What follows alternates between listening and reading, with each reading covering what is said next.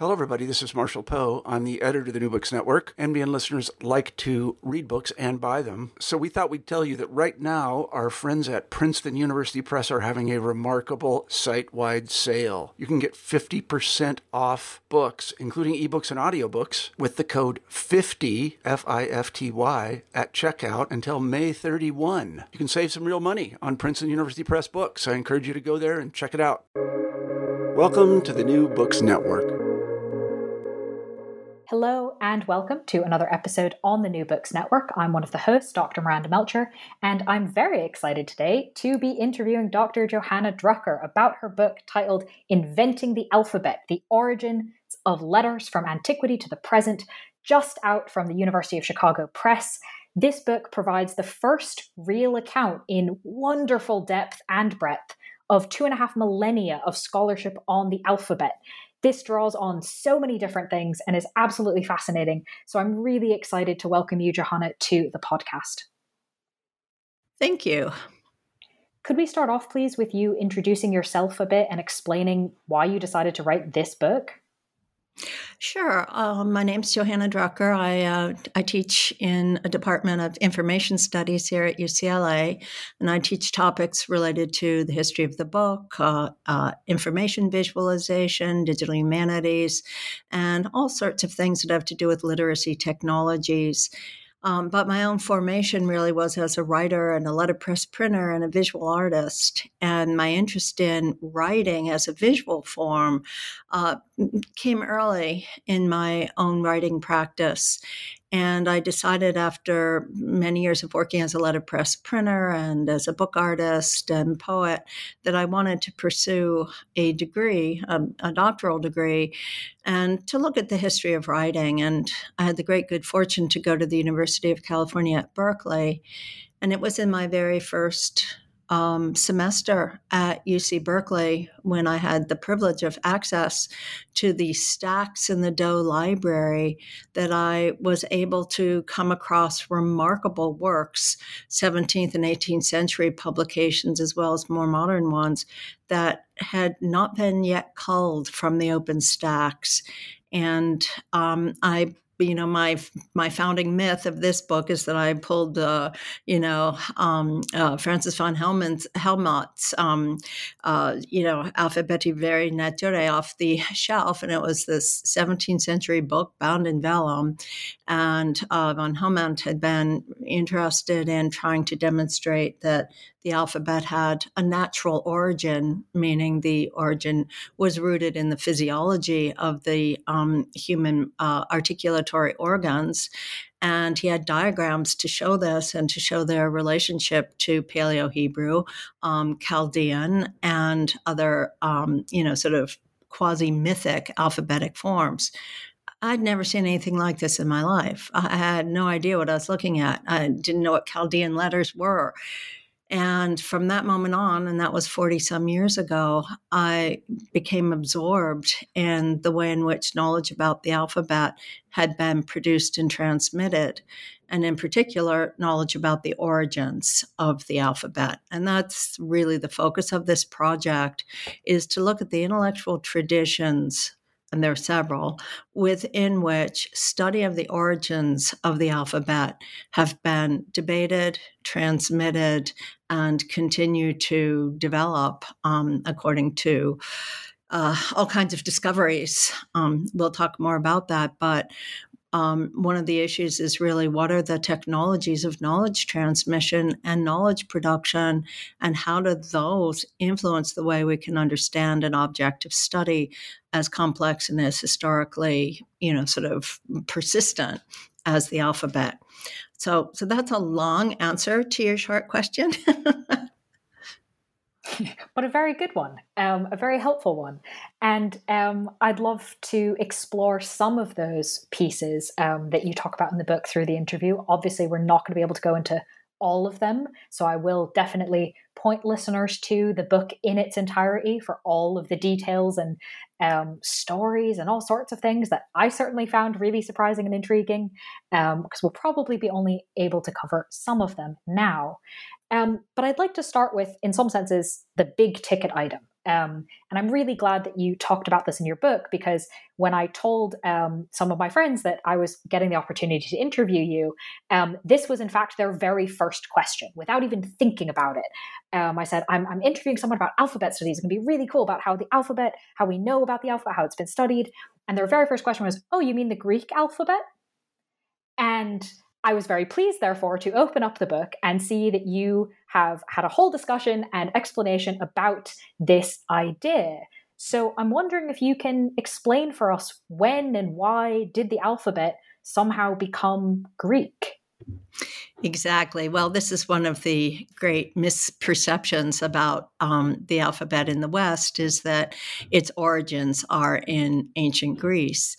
Now, Greece was part of a vast Mediterranean network, and there had been literacy in Greece in the Mycenaean period, but that had, vanished and had been gone for several hundred years when the Greeks came into contact with traders who had come from the East. And the earliest text that we have, and again, it's a text which has some implications in terms of, techniques of scholarship, but the earliest text that we have that records this history of the Greeks acquiring an already existing alphabet is in Herodotus's histories, and dated to about 440 BCE. Now, Herodotus knew full well that the Greeks had not invented the alphabet. They had received it as, quote, a gift from Cadmus, and Cadmus means, person from the East. Now, that East is the coast of the Levant, and that's where the Phoenician traders set out. And the Phoenicians were Semitic speakers, as were many of the sort of, cultural groups throughout, the Levant, Canaan, further east into Chaldea. The whole sort of area of the Fertile Crescent is Semitic, populated by persons who spoke Semitic languages. Sumerian's very ancient. We don't even know what language that was. But they're all part of this Afro-Asiatic group. Well, that phrase in itself, Afro-Asiatic, has all kinds of political ramifications, because you recognize that crescent there stretches from, modern day Lebanon, Jordan, Israel, through into northern Egypt, across the Sinai into northern Egypt. And the Egyptians spoke a language that's related, but it's not Semitic.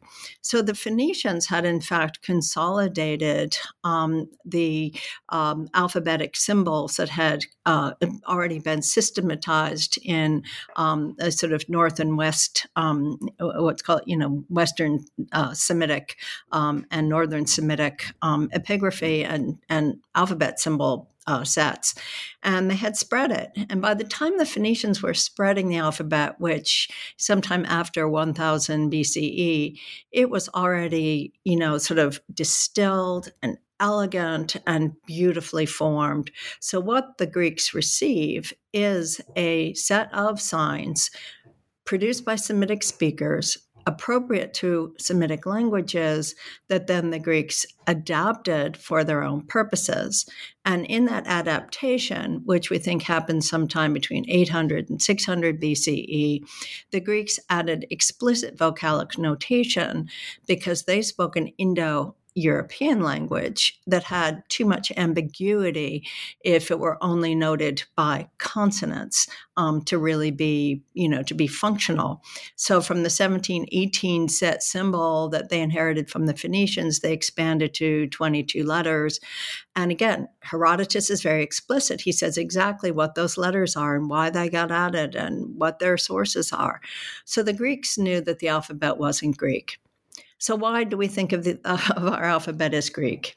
Well, the letter forms that we use, which really come out of both Latin, Italian, Etruscan sources and Greek sources, as well as the Semitic sources, those letter forms appear to us to be part of a modern, a classical tradition, but the classical tradition, as it comes forward into modern scholarship, is practiced by a group of people, Melman Perry being chief among them from the 1930s, a figure who started to investigate the relationship between written and oral language that he perceived in Homeric verse, and then figures who built on this, like Eric Havelock and others, had an idea that the Greeks were the sort of source of modern European democracy, rationalism, humanism, various kinds of traditions.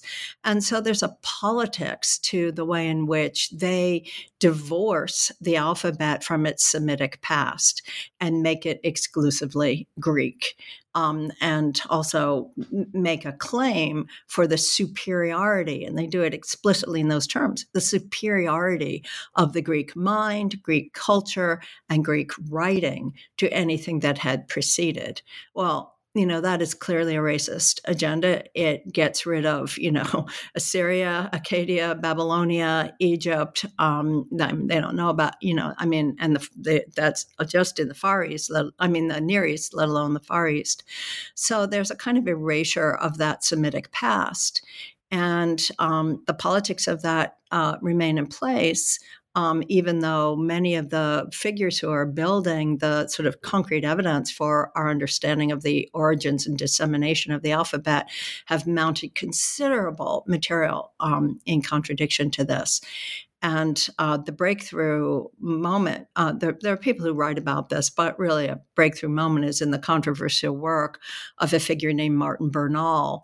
And Bernal had written a book called Black Athena that was published originally in 1987, The Afro-Asiatic Roots of European Culture. And it was so controversial, just you can imagine. And in 1990, he published Cadmean Letters, and Cadmean Letters tracked in great detail the way in which the appropriation of classicists of a particular attitude had transformed this historical information into a new mythology about Greece. So again, that it's a relatively modern notion. Again, long answer to your short question. But really important, because we do, in a lot of senses, I think people kind of take it for granted and don't look into it. And in fact, I think one of the most intriguing things about that answer is about how recent the change is. And again, to point to more detail in the book, you have a whole discussion about what the ancient Greek writers said about the alphabet. And it's not like the more modern writers were just reading their stuff and going, oh yeah, what they said. That's in fact very much not what they're doing. Yeah, no, exactly. The Greeks themselves had no illusions about their autonomy. They saw themselves as part of a large cultural, milieu, a region. And, Plato assigned the origin of the alphabet to the Egyptians. I mean, the debates there are so interesting.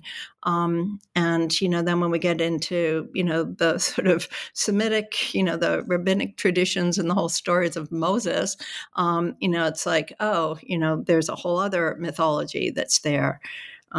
So yeah, it's a relatively recent construction of history to project the origin of the alphabet into Greece and to assert a kind of superiority for the Greek alphabet because of its explicit vocalic notation.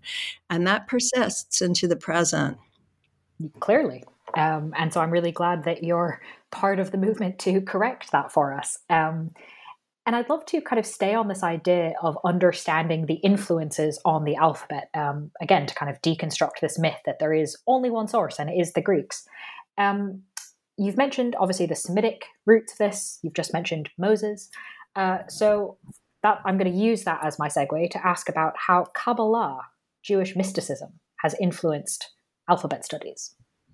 Sure. Well, Kabbalah, as we know, is a late formation. It's not an early formation. Again, if you go to the what I call the silver and gold websites, they will, make the Kabbalah into the, oldest, sort of mystical tradition on earth. But in fact, Kabbalah is an invention of about the sort of 12th and 13th centuries in Mozarabic Spain, and it's a mystical tradition. It's a mystical practice. And within Kabbalah, there's a belief in the divine origin of the letters. And, that there are many writers who will persist in various versions of this well into the 20th century, because, in fact, the alphabet is so amazing in what it is that many writers had difficulty even imagining that it was within the capability of human beings to invent such a thing. And, as I said, we now know the basic outlines of the history of the alphabet. It emerged, sometime around, 1600 to 1400 BCE in a cultural exchange between cultures to the Far East and North Africa, somewhere between the Sinai, Egypt, and Canaan. So exactly where, how is complex. But the point is there is a single origin. It's a Proto-Canaanite taproot, and it gives rise to all of the alphabetic scripts in use today. And this is the other area of confusion that many people have. They say, well, which alphabet? You don't mean like Arabic, right? And it's like, yes, every alphabetic script in use today was derived from the same taproot and then modified either with new characters for the language to which it was appropriated, or with modifications of the script. So Arabic, Berber, Tamil, all of the Southeast Asian scripts, right? Runes, Agam, all these things are related to the alphabetic taproot. But what the Kabbalah brought into this, sort of history was a projection of value onto the forms of the letters and a mythology about their identities in relation to creation. So the concept of creation of the world coming into being as God creates the letters becomes part of Kabbalistic lore. Very interesting. I can kind of see their point. It's very cool. How could this be created? But also, I'm always curious about when you get a lot of people together and what they come up with, and then how does that stand the test of time? Well, Kabbalah has a lot of potency, and again, because its mystical dimensions help to explain what is, I think, for many cultures outside of human comprehension, which is creation. It's, how does the world come into being? And one of the wonderful aspects of Kabbalah is the kind of addition of what are called the ring letters, or the Brillenbuchstaben, as the scholar Gideon Bohack says. And these are letters that look like Hebrew letters, but at the ends of their arms, all right, are rings, open ringlets. And the reason those are there is because they are meant to show that the letters are derived from constellations in the sky.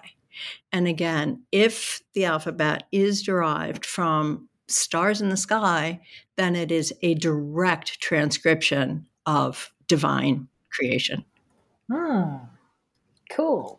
Definitely one of the things that I was glad that you were able to work with the publishers to do in the book is to have all sorts of images and represent, different ways that people have represented the alphabet over time documented in the book. And in fact, I'd love to kind of continue our chronological journey through those different ways it was thought about, and obviously making a massive jump from Kabbalah now to the 16th and 17th centuries.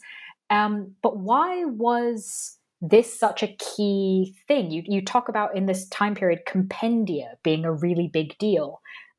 What were they in this context, and why were they such a big deal at this particular moment? Yeah, it's an incredibly profound and far-reaching question, because what we're really looking at here is the transformation of medieval knowledge production into Renaissance and modern knowledge production. And the printing press has, a role to play here. And the dissemination of information about the alphabet in the Middle Ages was largely through textual copying and graphical copying. So we do see exemplars of mystical alphabets, magical alphabets, even, alphabets that were invented, supposedly found on voyages to the Far East and so forth. We see them stabilized as graphical exemplars, copied and transmitted. but there's no bibliographical references that are stable. So, something might cite, Flavius Josephus, or might cite Herodotus, but there isn't, a kind of stable edition of those works that can be referenced.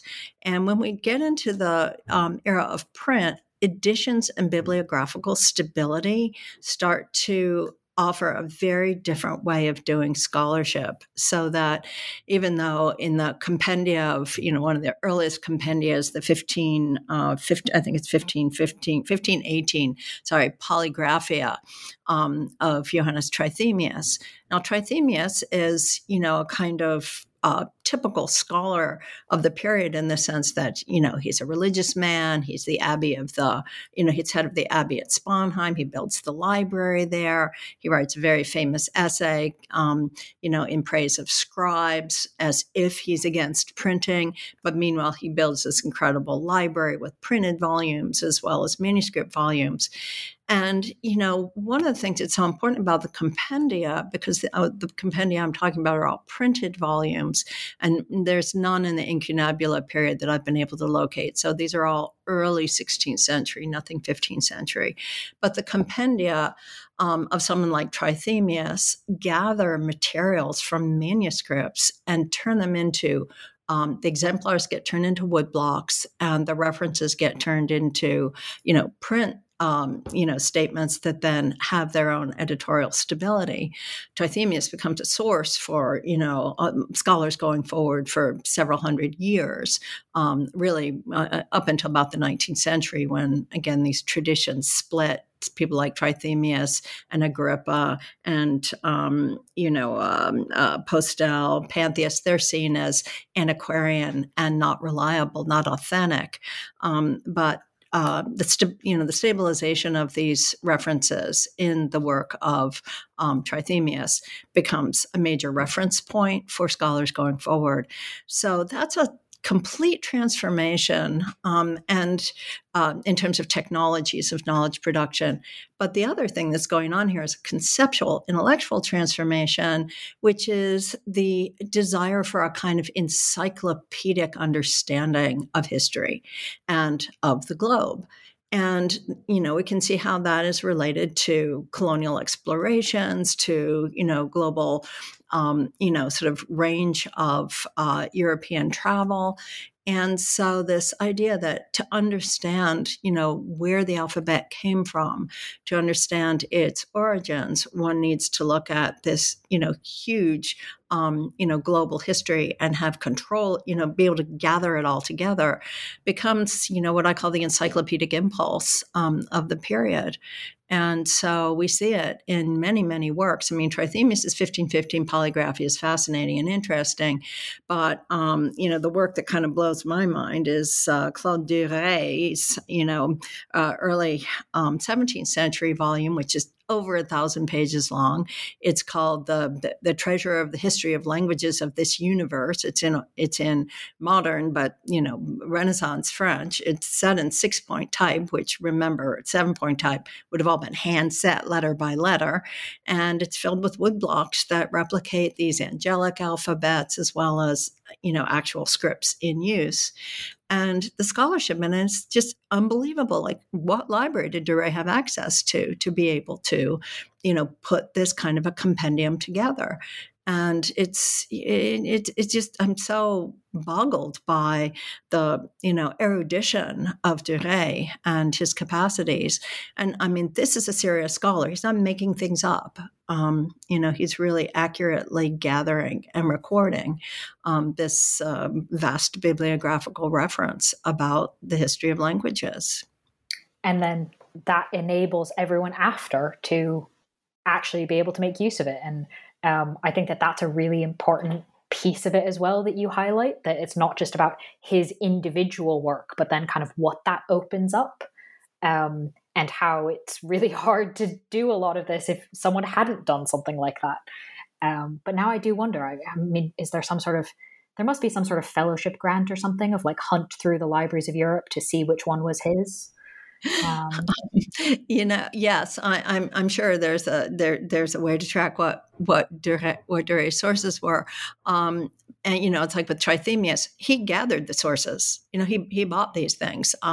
There were libraries like the Grimani Library, which have vanished because they were, donated, sold, dispersed. And also the monks became, and the members of the religious orders became increasingly uncomfortable with anything that looked like magic or angelic or mystical writings. And so they destroyed a lot of medieval manuscripts that had these materials in them. But nonetheless, when the librarian of the Vatican, James Bonaventure Hepburn, puts together his incredible, plate of 72 scripts, which is a huge engraving, and he's culling these from the Vatican Library, he includes things like, the alphabet that was, given to Moses, the alphabet that is supposedly affiliated with the angel Raphael, the alphabet that was supposedly used by Noah. So he's got sources that he's using, which, Angelo Rocca, another figure who was part of the Vatican, intellectual circle, had also put together in a bibliography. So again, these people knew that tradition and were able to borrow on it. What was hard for me was finding those things, because it's like, you'd have Duré, D-U-R-E-T, and then it's like, that's your source. Okay, go find it. Dr. Morton. Okay, who was Dr. Morton? Do you know how many Drs. Morton there have been in the history of English letters? Right. So that's why it took me 40 years. Sure. Well, that's that's a very significant effort, and definitely worth highlighting exactly how these things that seem like small details are really not, are really quite a big deal. So I'd love to ask about kind of another aspect of influence here, specifically the diplomatics, and how does this add to our story so far? Sure. Well, diplomatics is a term that refers to the study of documents and underpins modern archival studies. And the phrase first appears in the title of Jean Mabillon's De Re Diplomatica, of diplomatic things. And Mabillon is a Benedictine, and he's involved with trying to authenticate documents that are church records of property, because there are some disputes, believe it or not, about who owns what. And the disputes are with the Jesuits. And so one of the things that Mabillon is interested in is coming up with, and he does this, it's again remarkable, a systematic set of empirical criteria for determining whether a document is authentic or not. So, okay, beginning of the 17th century, empiricism, rationalism. He sets up a set of methodological procedures. Let's look at the writing. Let's look at the seals. Let's look at the paper. Let's look at this. Let's look at that. And by doing this, he establishes the foundation for not only archival studies, but also to some extent for paleography. And he's also interested in the history of scripts. And if you're interested in the history of scripts and letter forms, that pretty soon, leads you back into the history of writing and its origins. And then Mabillon's work is very influential on a Frenchman named Charles Toustain, who takes up diplomatics, and then also this other wonderful figure, Thomas Astle. And Astle is an early 18th century figure who was the keeper of the records of the Tower of London. And Astle, again, picks up on Mabillon's work and Toustain's, puts it into English, and sets up another whole updated set of methodological principles for authentication. But Astle's interests are really historical, and his book title, it's something like the origin and progress of writing. And so the notion of origin combined with progress is a modern notion, right? We suddenly got the idea that things progress across history, that there's an evolution. That's very different from the compendium makers. The compendium makers see things as part of a historical past, but they're not necessarily thinking in terms of progress. Whereas Astle, early 18th century, it's like, origin and progress. And that's a very different historical conception. So diplomatics is interesting for the way in which it builds a method that relies upon historical knowledge, and that historical knowledge starts to have a kind of linearity and a duration to it. And I think then that it's worth mentioning the other kind of development that allows this idea of linear progress to literally be seen, which is the use of tables in alphabet studies, which again sounds like such a small thing, but is a massive change to how alphabets had been disseminated, recorded, discussed, etc. So that may seem obvious, but there's actually a lot more to it that I'm wondering if you can help us understand kind of how big a deal this was. Sure. Yeah. The notion of the table is so fascinating. I mean, again, grid forms for organizing knowledge go back into Babylonian times. And we see this in the clay tablets where, for doing geometry, for instance, there's a kind of typology of columns, this is this kind of thing, that kind of thing, and so forth, or lists of goods that are being stored. And again, a kind of knowledge organization that's graphically inscribed.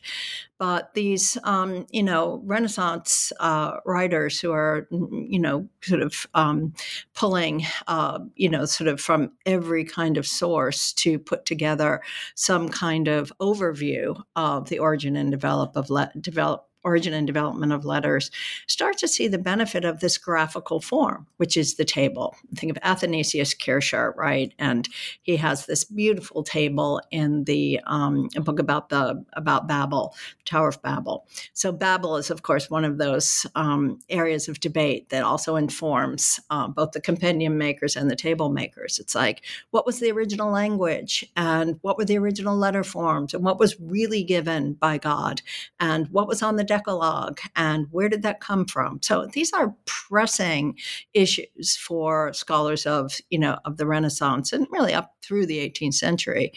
And so the tables allow a scholar to pull examples out of historical evidence. Now, what the historical evidence is at that particular point, 17th and 18th century, is pretty much manuscripts and published sources, right? And some antiquities. I mean, there's lots of Roman antiquities, there's lots of Greek antiquities. There are almost no Semitic antiquities. There's very little evidence except for coins. And the coins are fairly late, by comparison. In other words, we don't have, there are no coins from 1700 BCE, right, or 1400 BCE. And so the coins are like 3rd, 4th century, BCE, 2nd century. So there's not a lot of physical evidence. But to track, the letter forms, because they're really doing this graphically, into their earliest, iteration, these scholars create tables. So they'll go, okay, this is, Samaritan, this is, Paleo-Hebrew, this is Noah's alphabet, this is Arabic, and they'll line them up. And so there are two ways the tables perform what I call their rhetorical work. One is comparison. Okay, these are all meant to be the same type of thing.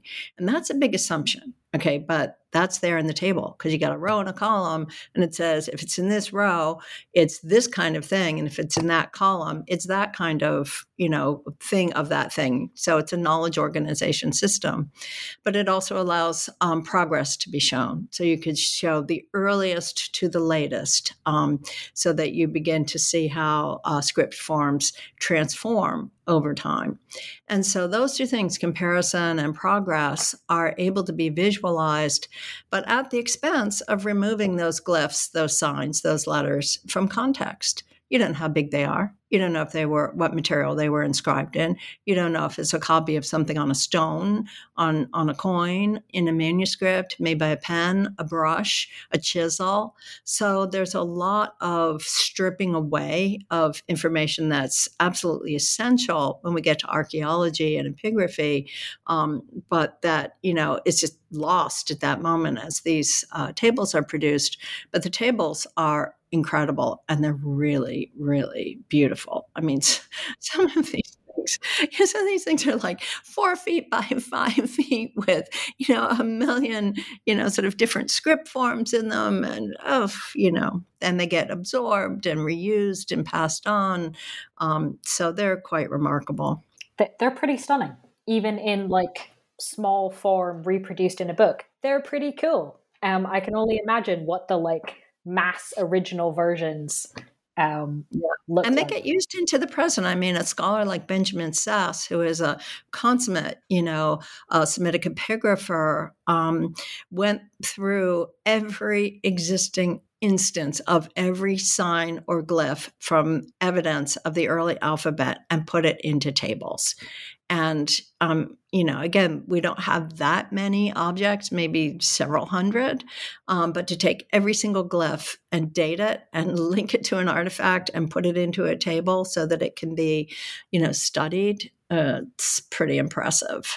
Yep, definitely impressive. And then that they're also pretty to look at, a lot of them. So lots of different kinds of skill going on. But I kind of want to link this up now with what you've just mentioned of modern archaeology, because the tables are gorgeous and really helpful in a lot of senses, but have some downsides. So how has modern archaeology kind of impacted alphabet studies, shifted sort of what types of evidence are considered or not, or how they're considered in relation to each other? What does modern archaeology bring to this?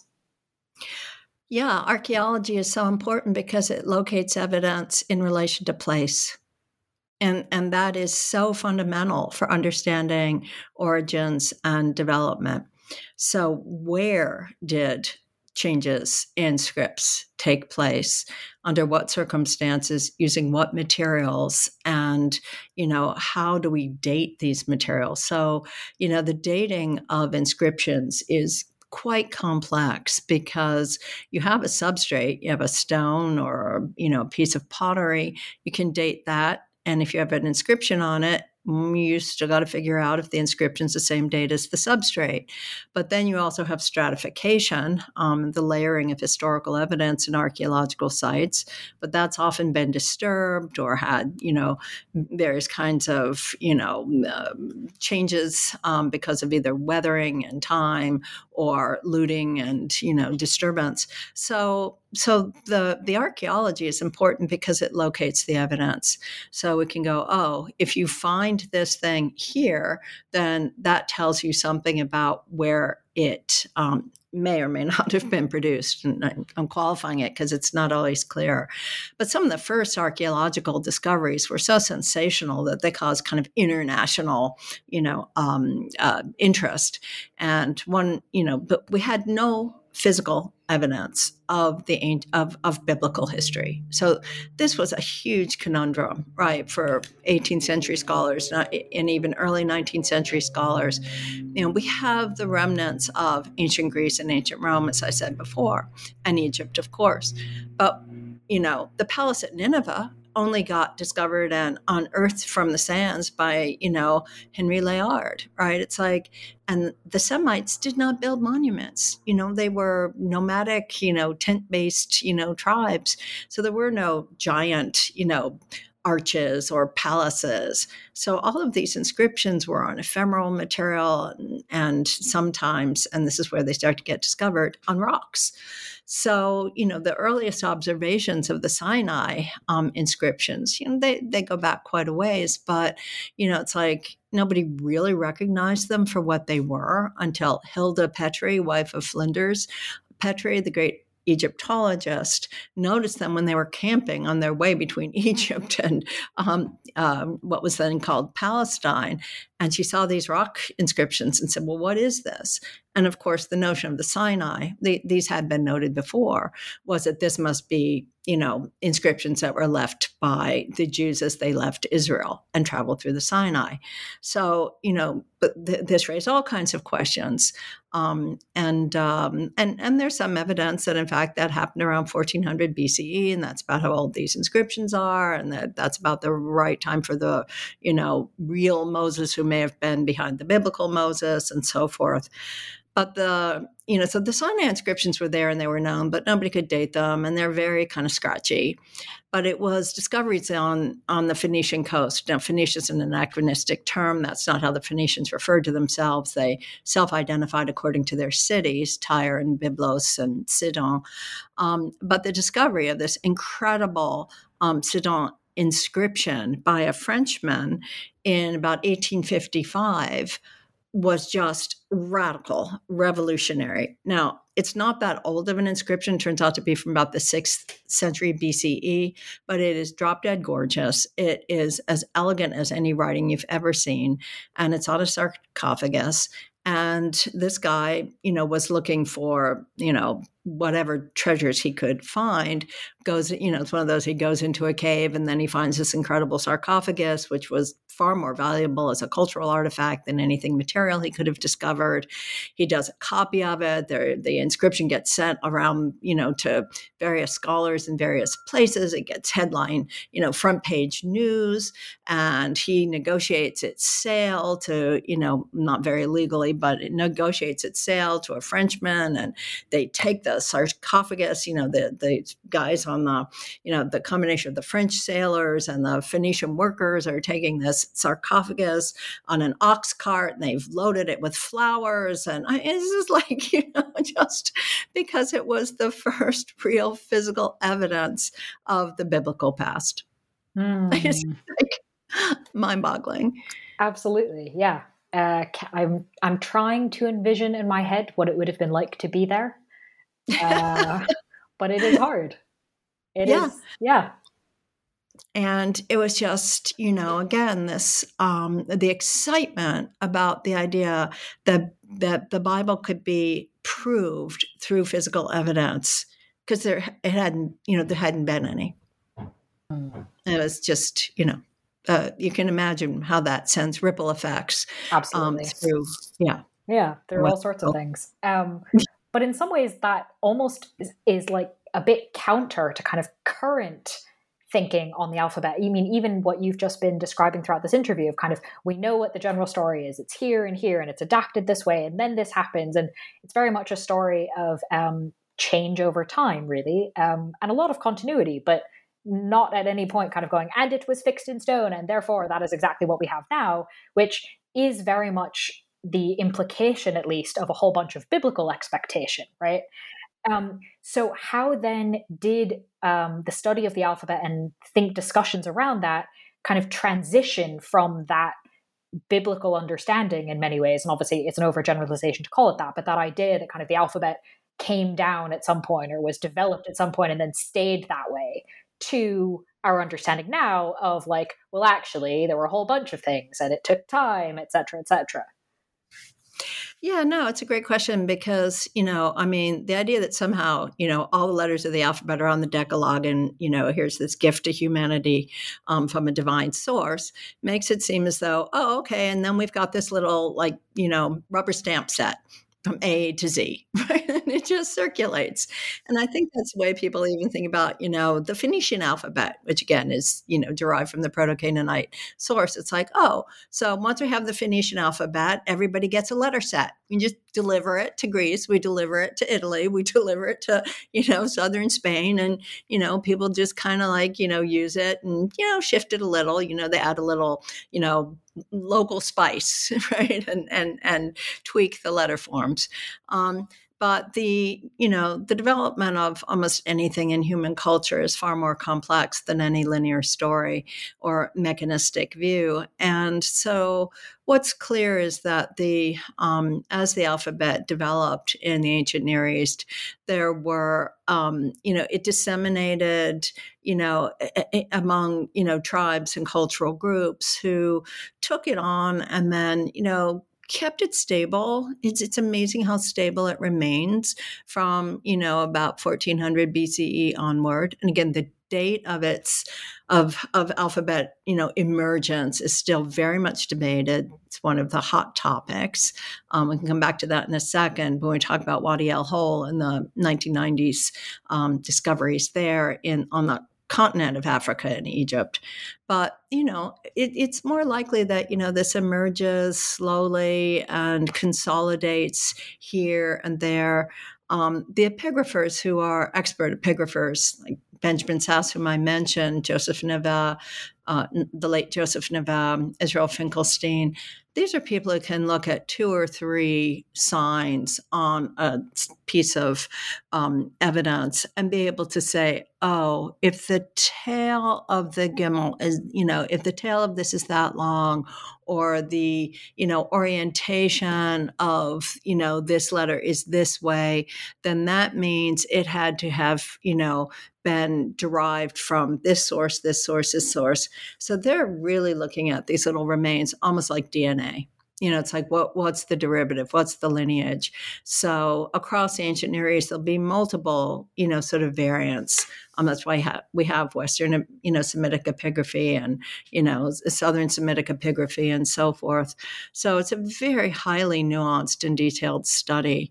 But once letter forms become stable and get disseminated by the Phoenicians, they are amazingly stable. I mean, we've had the same names of the letters, sequence of the letters, and what we call powers of the letters. That is the sounds they represent for, more than 3,000 years, like for 3,500 years.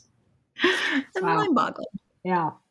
I want to make sure that we actually talk in a little bit of depth about some things that you've kind of mentioned a few times, but I think based on what I read in the book, deserve to sort of have their own question around paleography and epigraphy, and what these things are, maybe for people who don't know, and how they've really quite stunningly enhanced what is possible to study about the alphabet. Yeah, and again, the people who do this work have a level of scholarship for which I have deep and profound respect. And the full development of modern paleography, which is the study of old writing, and epigraphy, which is generally considered to be inscriptions on stone, really comes in the late 19th century. And a lot of it comes out of biblical archaeology, as it was then called. And again, Mabillon, the 17th century figure I mentioned earlier, is considered the quote unquote father of paleography. But these are people who look at letter forms and really look at letter forms. They look at every single detail. So again, I compare this to the natural sciences because there's an empiricism in it that's very strong. And the techniques for doing this work were codified by people like, I'll forget his first name, it's William Albright and Frank Moore Cross. And these were, again, people who are putting into place systematic methods for how you understand what the letter forms are and how to read them. And so they were creators of methods as well as, profound observers. And there's no substitute for training your eye. You have to learn to see differences among letter forms. And, again, that simply is as, specific to the field as connoisseurship is, to art history, forgery detection is. It's a visual training, but it's informed by the existing evidence. And so there's still a fair amount of controversy about dating and sequencing. Even, again, as sophisticated as the scholarship is. Well, in fact, that's where I'd like to turn to as we come towards the end of the interview, kind of a state of sort of where we're at now to some degree. And that's kind of twofold. First, what is the current sort of state or status of how the archaeological information and the textual information is matching up when it comes to the origins of the alphabet? And then secondly, within people who study the alphabet, what are the debates and divisions there? Sure. Well, again, one of the interesting things is the persistence of certain texts as authoritative. And in the book, I talk about a woman named Lillian Jeffrey, who was an incredible classical scholar of, ancient Greek scripts. And she pulled together every single bit of physical evidence for the earliest of Greek inscriptions in order to look to see when did the alphabet arrive, where did it arrive, what might that tell us about its origin. And she uses Herodotus as her kind of text against which to check her own evidence. So again, that's very interesting to see that something like Herodotus continues to hold up. The question of the site of the origin of the alphabet is still very much up for debate.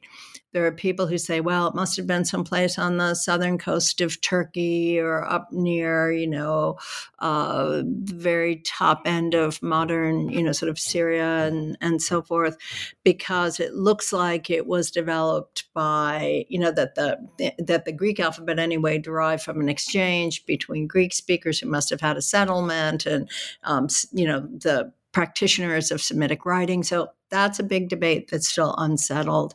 The dating of, again, I don't want to stay on the Greek alphabet too long, but the dating of when the Greek alphabet really appears and starts to be put into use has also political implications. If the alphabet came late to Greece, say the 6th century BCE, then it implies that it was adopted by people who were already sophisticated, had poetry, and were never barbaric. But if the Greek alphabet arrives early and is kind of like primitive and it has to evolve and evolves with other cultural formations, then it suggests that the Greeks had a kind of, sort of less sophisticated period in their culture. So these kinds of things, continue to be debated. But probably the evidence that rocked the alphabet studies world the most was a discovery in 1994-95 by the Darnells of a set of inscriptions in an area called Wadi El Hol. And Wadi El Hol is sort of, removed from the Egyptian coast. It's south into the continent of Africa. It's in Egypt, west of the Sinai, so not in the Sinai Peninsula. And these are inscriptions that, appear on rock faces, and they're clearly alphabetic. They've been deciphered. The text has been deciphered and read. And so the question is, whoa, what's that doing there? Because nothing had been discovered outside of the Sinai and the ancient Near East. So, and the question of their dates. Are these 1900 to 1800 BCE? If so, that leaves a very long time period after that that's unaccounted for in terms of the development of the alphabet, 300, 400 years before we see it consolidating either in the Sinai or in the Levant. So these are debates that continue into the present because we don't have enough evidence. We just don't have enough physical evidence to be able to get the full picture. So these are things that continue to rely on future discoveries for the story to be, for the history to be more able to be accounted for. Yeah, more understood. Yeah, more explored. Well, that's really interesting that there's both so much that is known and yet so much to still discover. That's a very exciting place to be. And so as my final question, essentially the personal version of that. This book is obviously the culmination of a massive amount of work. But as you just highlighted for us, there are lots of debates and discussions still ongoing in this field that you've contributed so much to. So is there anything you're working on now or next? I'm working on all kinds of things. They're probably not going to be related to the alphabet, though. It's I don't know, the alphabet. I love it so much. There's so many things I couldn't put into the book. That one of the ideas I have is to figure out a way to make a supplement that would bring forward some of this evidence, the bibliographical evidence. Again, part of my impulse for doing this project was the kind of sadness I felt that this intellectual tradition, the multiple traditions within alphabet historiography or the kind of meta history of this field were lost.